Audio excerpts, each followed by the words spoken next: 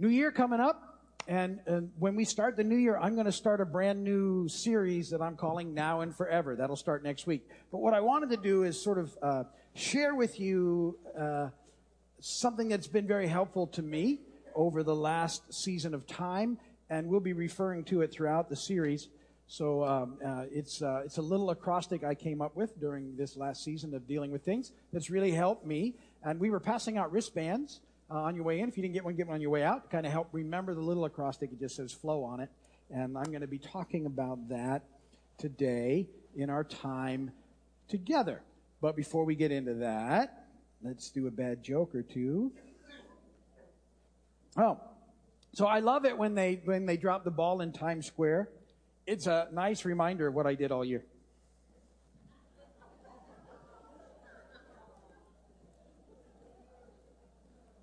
Speaking of dropping the ball, one of the things, if you're up at midnight, what I would encourage you to do is, as the ball is dropping, raise your left leg so that you start the new year on the right foot.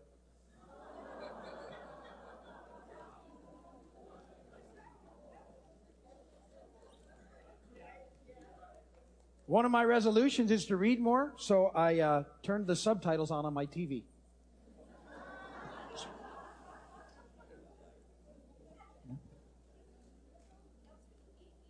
Yeah, well, the only other resolution is this year I'm going to try to remember why I've walked into a room.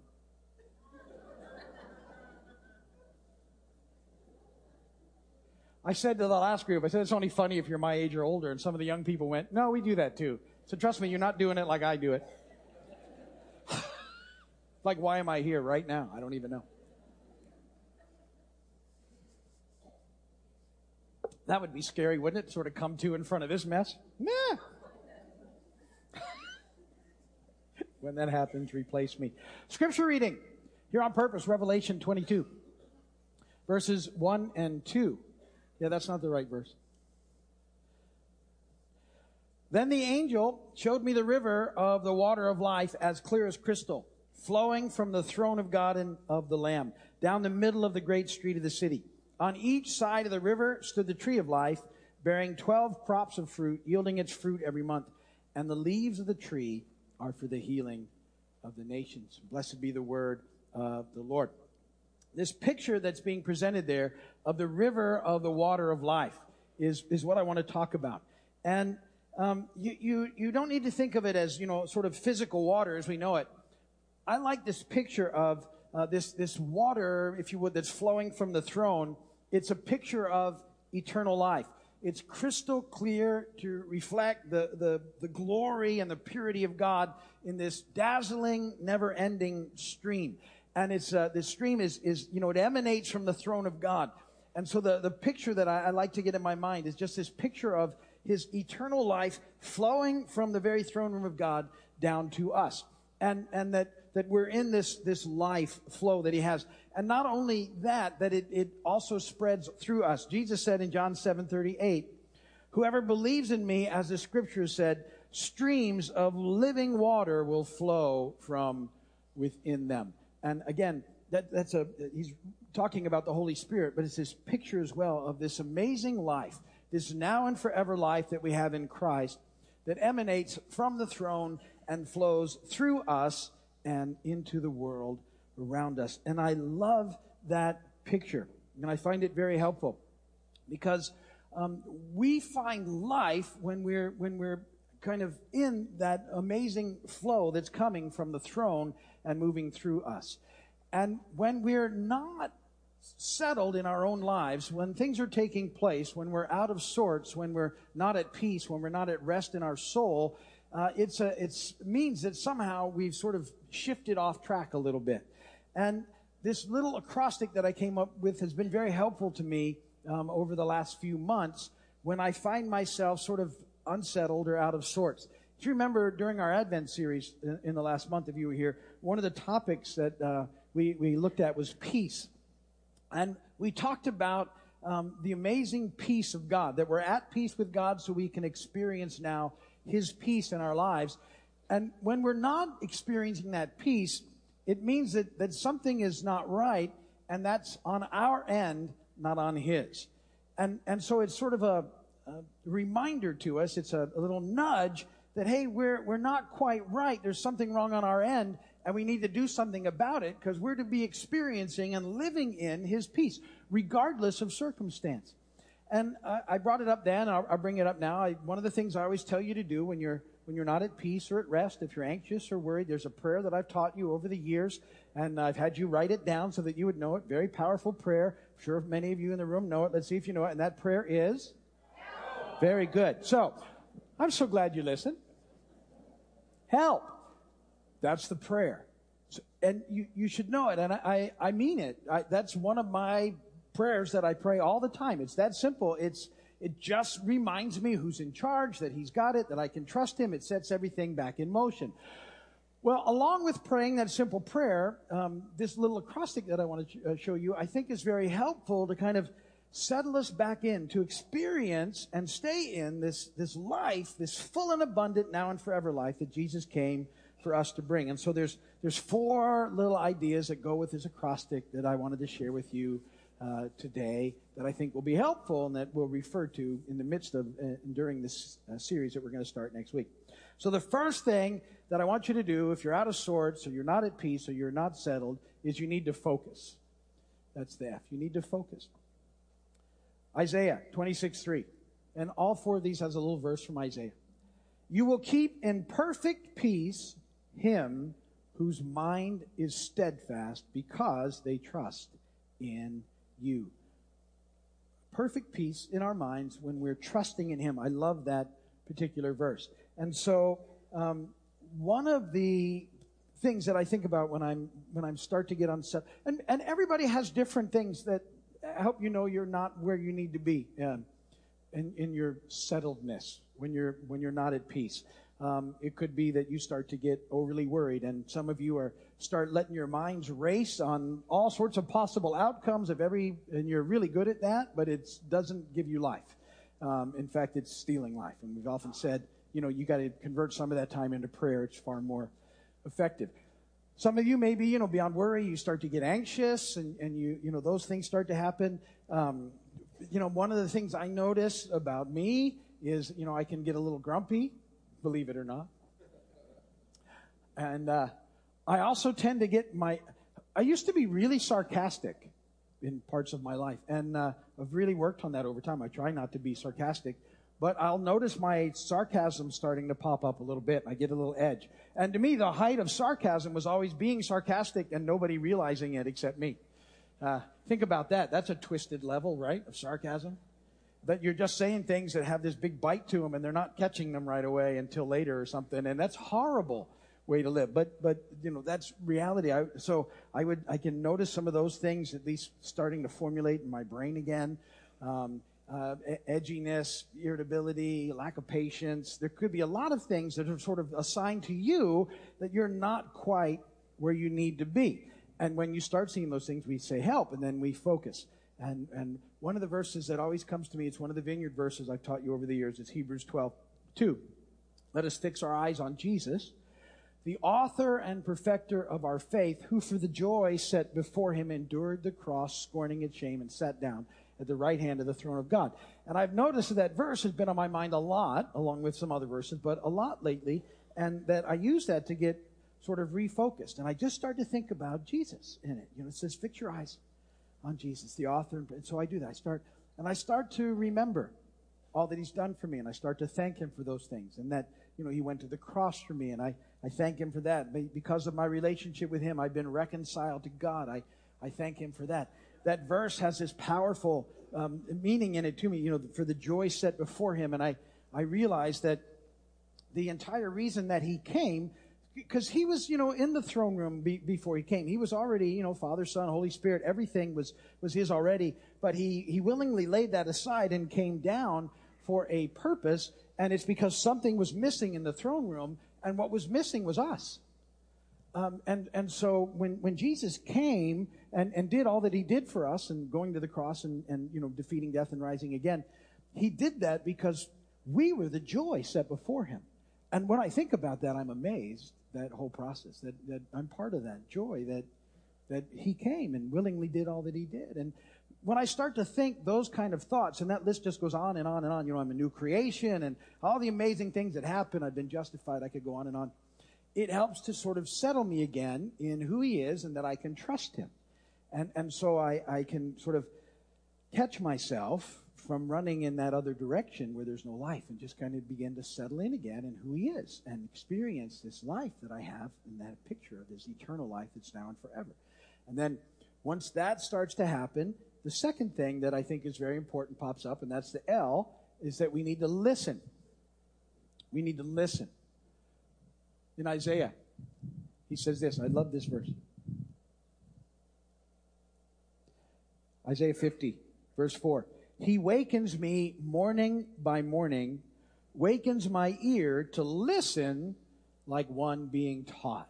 Isn't that a great verse? He wakens our ears to listen like disciples, another translation says. Now, listening is one of those things that most of us need to get much better at. By and large, we are not very good listeners. Let me just give you an example of how it often goes when it comes to listening. So if we're engaged in a conversation and you begin to speak, after you've said 3 or 4 or 5 words, I begin to think about what I'm going to respond, because obviously you're speaking to me because you desire my incredible, wise response is really what it's all about, and that's just what you're waiting on. And I begin to formulate that. I stop listening to you because I'm just waiting for my turn to speak. And I'm being, the polite thing to do is to wait until you have to draw a breath. And then I'm going to jump in with what I have to say. And that's how most conversations are. That's why a lot of you know how frustrating it can be if you're talking to someone who has figured out how to speak without breathing. It's like playing the clarinet or something. I don't know how they do it.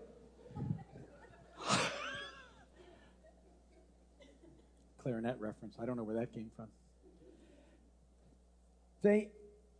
If you're in a group conversation and somebody anticipates that pause before you get there and you never get to speak. You know that whole situation? I never get to speak. And then you just check out altogether. So listening, really active listening is staying engaged and really hearing what someone is saying until you decide. And then when they're done, that's when and believe me, your brain's sharp enough. Then you come up with what you need to say in response to everything that you've said. Well, that's listening. Most of us don't do that very well. And because we're not doing it very well in our day-to-day normal times, we don't listen very well to the Lord. We spend most of our time with him on broadcast. And don't get me wrong, it's good to go and tell him what's going on, and he wants you to do all those things. But there needs to be an active spot where we actually listen. And you can't listen if you don't sort of stop and just take it in. And what are you listening for? Well, the Lord speaks in lots of different ways. I don't hear audible voices from the Lord. I'm not saying that's not possible, but I don't hear them. But I get impressions in my spirit, or something comes out of the Word, or something that someone will say, or those kind of things. But if I'm not listening for them, I'll miss them because I just get really busy. So we need to work on listening. Somebody asked me after the last service, well, how do you begin to do that, to listen well? Because when I try and listen, I find myself wandering, and especially when I'm trying to listen for the Lord, my mind just keeps going. I said, well, here's my thought for you. Really, in your personal conversation with people, work in that situation on being a good listener, and it will transfer over into your relationship with the Lord. Really work on not thinking about what you're going to say while somebody else is speaking. Just try that for a while. It's very, very helpful. James said this. This is great advice. James 1:19. He says, my dear brothers and sisters, take note of this. Everyone should be quick to listen, slow to speak, and slow to become angry. And I would suggest to you that most of us are the exact opposite, especially when we're not sort of experiencing that life. We are quick to become angry. Anyone? Quick to speak. How often have you said something you wish you hadn't said? Right? Slow to listen. And so James is saying, look, most of this are backwards. We need to get that shifted in our lives. So let's be quick to listen, slow to speak, slow to become angry. And I think the better listeners we are, the better we are at those other things. So if we find ourselves unsettled, we're going to focus in on who Jesus is. We're going to stop and just listen. And then third, we need to observe. That's the O. We need to observe. In Isaiah 42:20, it says, seeing many things, but you do not observe. We're seeing, but we're not really seeing. And what we need to do is learn to look beyond the surface at what's going on around us.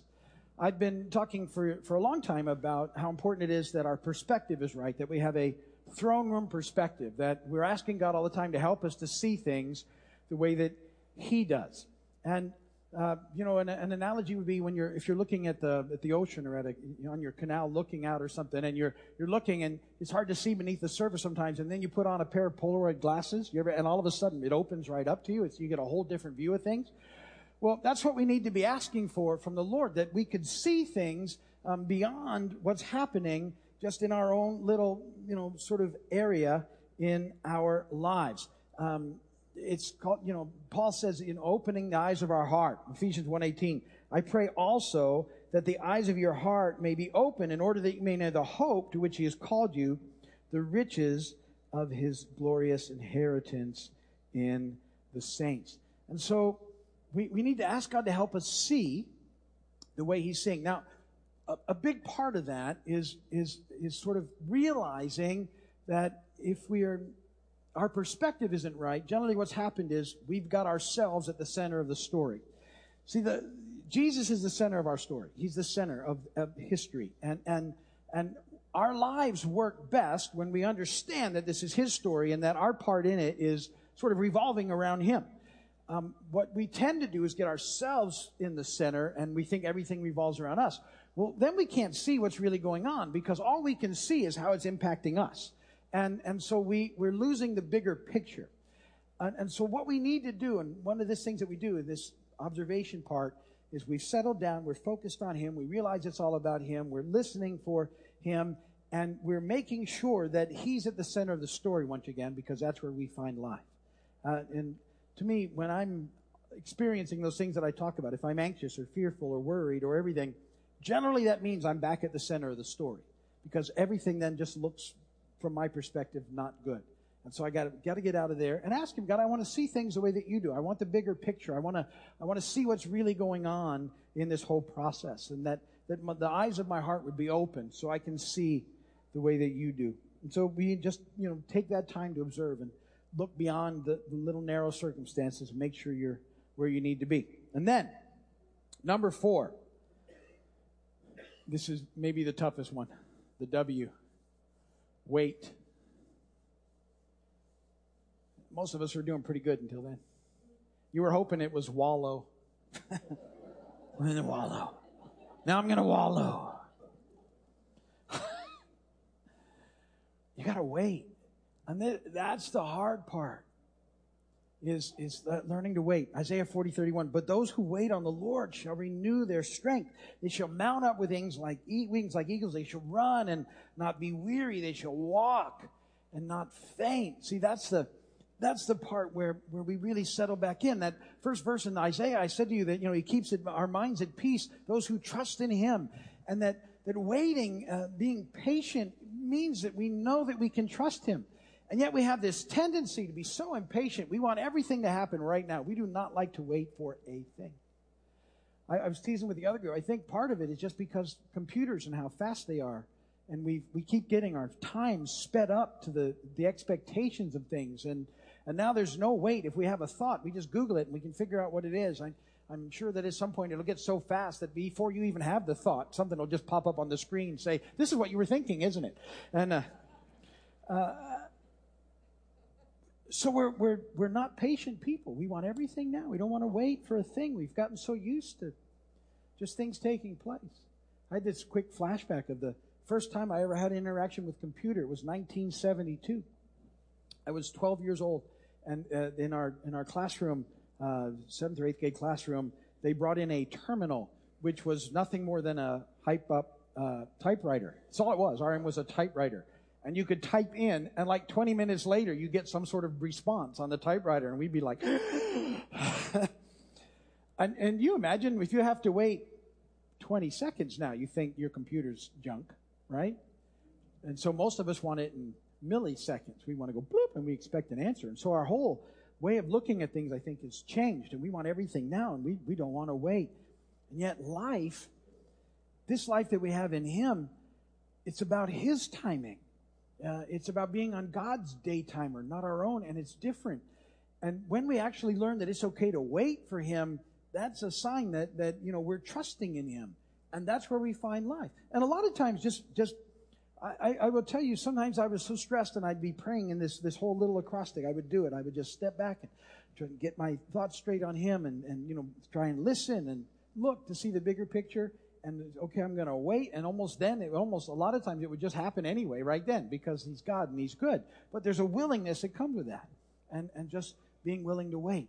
So I want to encourage you to sort of take this whole process and put it to practice in your own life and in your life when you're finding yourself not at peace, when you're unsettled or distressed, or because there's still a lot of stuff going on around us that wants to steal all that away.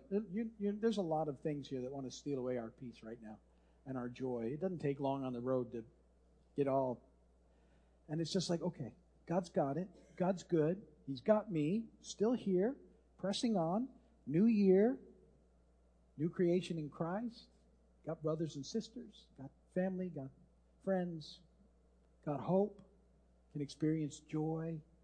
That's where we find life. And it's an amazing life. And I want to encourage you to just hang on to it, press into it. We're going to be spending the next little season talking about this amazing now and forever life that we have in Christ. But remember that little acrostic and hang on to it. I hope you'll put it into practice and use it. I think it'll give you some benefit if you'll do that. Amen? Ministry team, those of you here, why don't you head over the wall? People on the way over that wall are here to pray for you. And if you need prayer for anything, then make sure you get it. But let me pray for you as a group. Then we'll dismiss. Father, we are so thankful for who you are. And for your amazing love for us and for this life that you came for us to experience now and forever, full and abundant. And help us, Lord, to be aware that when we're not sort of experiencing that life, that we just need to get dialed back into you again. And Lord, that you want us to be in that place where we're experiencing you throughout the moments of our lives. And I pray, God, that as we do, that life would sort of flow through us and impact the world around us for you. That you would bring renewal, revival, and breakthrough to this area. That hundreds and thousands of people would come to know you as their Lord and Savior. We pray for every church in this area where your word is preached, God, and ask that you would bless them with everything they need to fulfill the mission you've given them. We ask for your continued abundant blessing on us, God, to fulfill the mission you've given us of one more. Just one more lost child back to you, Dad. Just one more. Thank you so much for including us in your story here in this time and place. You are an amazing God. If you need prayer for anything this morning, the folks over there will pray for you. Healing, relationship, problems, finances, situations, whatever you got going on. If you don't know Jesus as your Lord and Savior, just take care of that this morning too. It's humility and faith. In humility, it's just admitting to God you're broken like all the rest of us. You've sinned. Asking Him to forgive you, which you'll do. And then in faith, inviting and accepting Jesus into your heart and life as Lord and Savior. And if you have never prayed a simple prayer like that, I want to encourage you to do it today. Best decision you will ever make. If you need help, just go and ask somebody over there. Say, I want to know Jesus. He'll know exactly what you mean. They'll help you through that prayer. So if you need prayer for that or for anything, I'd encourage you to get it. If you're going to stay and have breakfast with us, Lord, thank you for the food you provided today. Bless that. Everybody makes it possible. Drop people in for the 11 o'clock service, Lord. Keep our roads safe, God, today. You are an awesome, awesome God. Praise God from whom all blessings.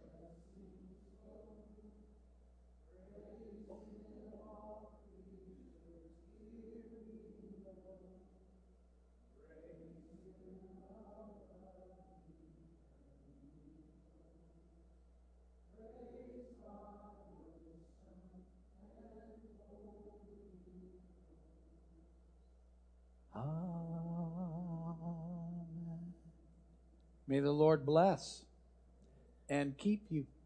May His face shine upon you. May He be gracious to you and give you peace. And go today in the peace, the power, and the love of God. God bless you all. Thank you for being here. We'll see you soon. Remember, be thankful for 5 things. Encourage 2 people so we can get 1 lost child back to Dad. Prayer's over there. Breakfast is in the back.